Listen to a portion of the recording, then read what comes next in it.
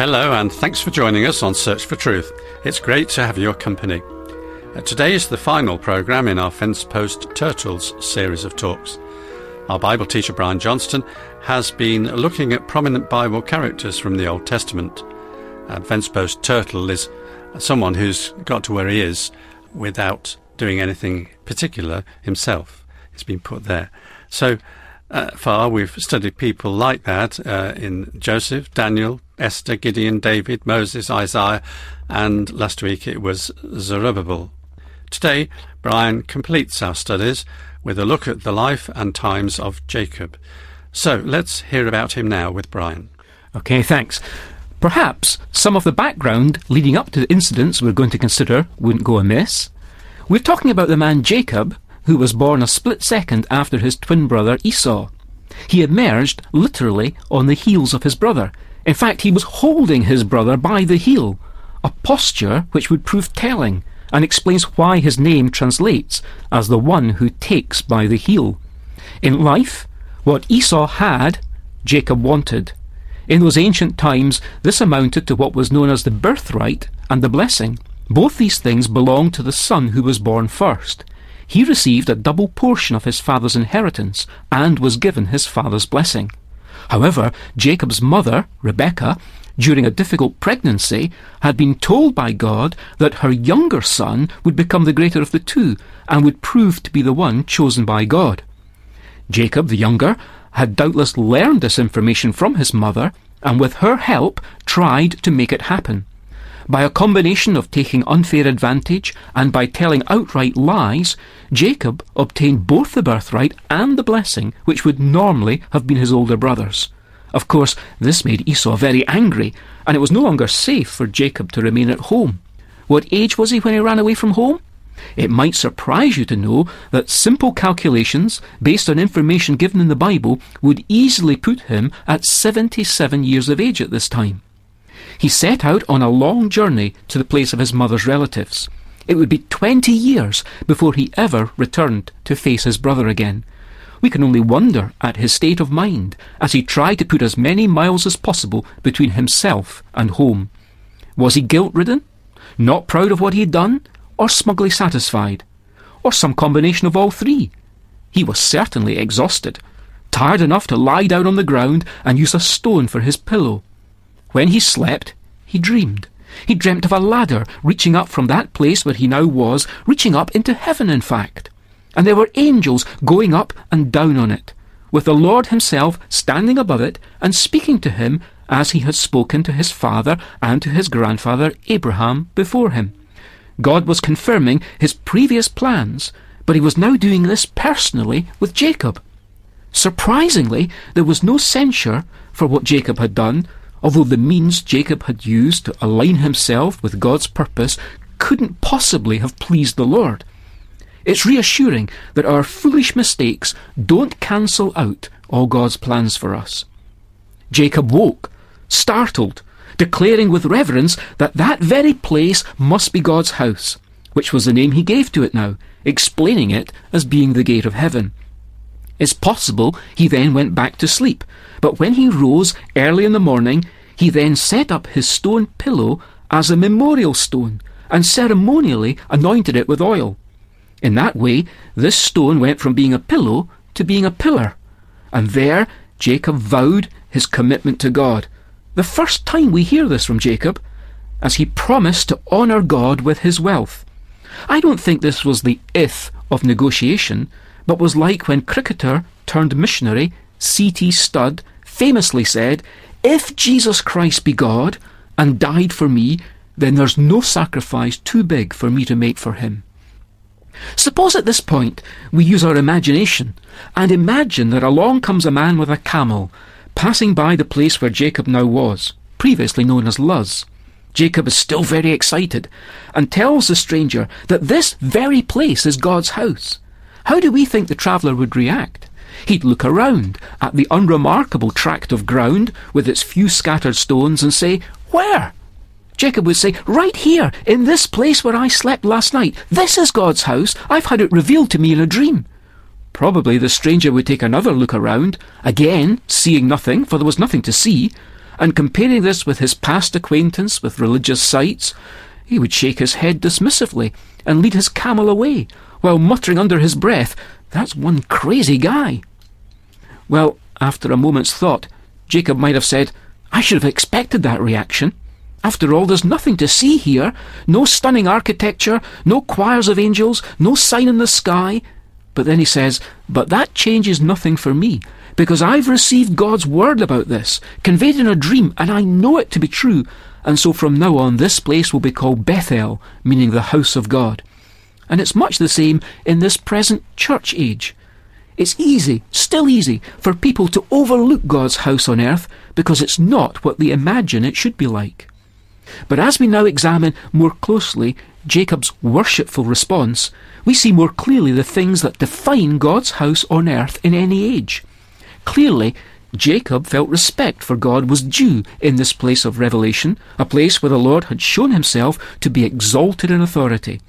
We see too that remembrance of what had taken place would be necessary, marked by the place being set apart as different from any other place, with pillar and oil. What's more, the revelation Jacob had received there was affirmed by Jacob by naming the place in full agreement with what had been shown him. And to all these things Jacob added his commitment and a promise to give something back to God. These are the striking features of God's house, as presented to us in the story of Jacob, where we've this first mention of the house of God in Scripture. The theme of God's house on earth runs throughout the Bible, and those same features always accompany it. We'll fast forward 20 years now in Jacob's life story.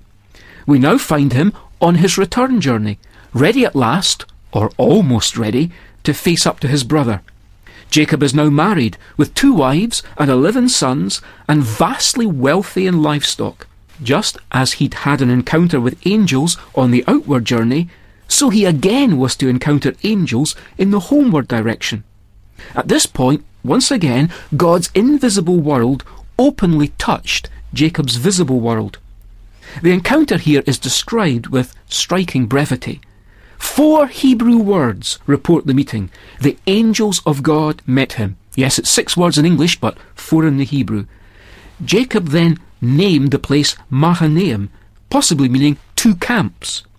He must have seen the camp of angels as a source of comfort to his own camp as he prepared to re-enter the land associated with God's promise.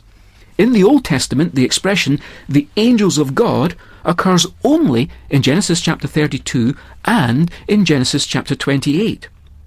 Also, Jacob's earlier exclamation, "This is the gate of heaven," compares now with his other exclamation, "This is the camp of God." In both cases, Jacob interpreted what he had seen before naming it, and in Hebrew the identical expression is used in naming both places. So obviously, these 2 passages describing the outward and the homeward journeys are meant to be seen as closely linked. Jacob's glimpse of the angels of God assured him once again of divine protection accompanying him. This reassurance came at a time when Jacob sorely needed it. These visitations of angels remind us that when God's work is involved, the conflict is spiritual, not physical. This was true for Jacob, it was true for Israel, and it's true today. No human effort can be sufficient for these things. Jacob had just seen the angels, and now he sent his own messengers to Esau. Then the strangest thing of all happened. It happened when Jacob was all alone, and at night, and when he was at his lowest point, both geographically and psychologically. We are told that the angel of the Lord came and began to wrestle with Jacob. Jacob was given no option. When someone initiates such a contest, what would a man like Jacob do other than fight back? But why this unequal contest? Was it not because Jacob had struggled lifelong with God's plan, or even against God's plan, working it all out for himself as opposed to surrendering to God's grace? God began to wrestle with him to teach him a lesson. And he now asked him, "What is your name?" This made Jacob self-aware of his duplicity and deceitfulness. For the last time that he'd been asked that same question, he'd told his blind father that his name was Esau. Now the all-seeing Father of eternity is probing his conscience, and Jacob knows the game is up. When the Lord gives him a dead leg, he yields. The Bible says the Lord touched the hollow of his thigh. He gave him a dead leg so that Jacob couldn't wrestle. And in that moment he discovered the secret of power with God comes through holding on, not fighting against.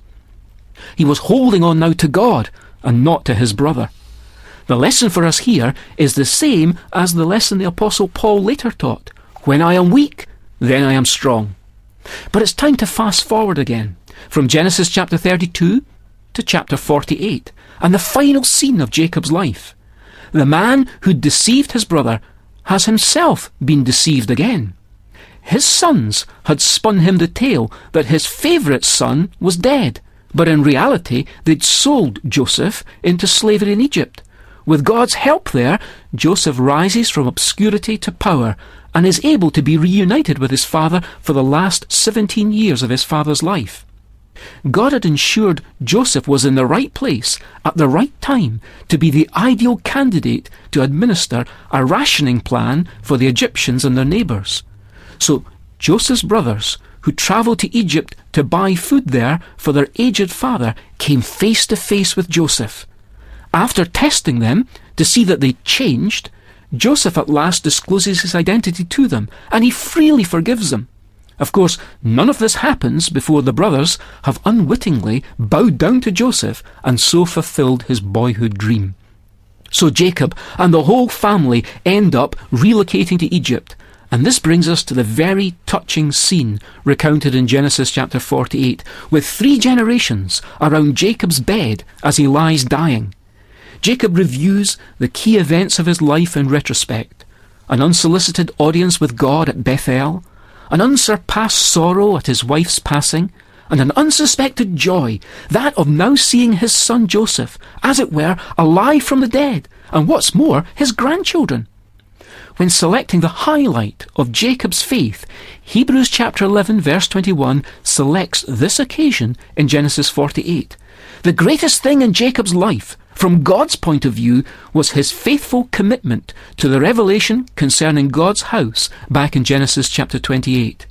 Jacob's strength of conviction in response is seen in his asking his son's help to keep his side of the deal, namely, to have him buried not in the foreign land of Egypt, but in the land bound up with the promise of God. Yes, Jacob was dying in faith, remaining true to the vision of God's house. In his own earlier words, he would confess, "I am not worthy." He understood that he was a true fence-post turtle. God and God alone had brought him, finally, from wheeling and dealing to kneeling in God's presence.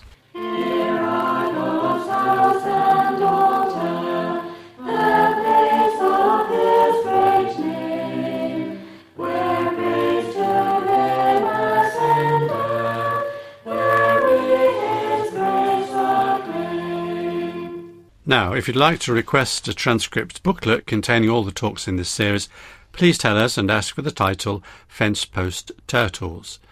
If you have a pen and paper to hand, I'm about to give you our contact details, and they've changed from the usual address, so please make a note. Search for Truth, Hayes Press, The Barn, Flaxlands, Royal Wootton Bassett, Swindon, SN4 8DY. And our email address is sft@churchesofgod.info. Now, you might be interested to know that you can listen again to many of these broadcasts off air by audio podcast versions, and if you go to www.searchfortruth.podbean.com, you can browse the list there and you can find what you're looking for. Thanks once again for the privilege of your company today. And next week we start a brand new series of talks, so if you can, please do join us. Until then, very best wishes from Brian, from David, our singers, and me, John. Goodbye, and may God richly bless you.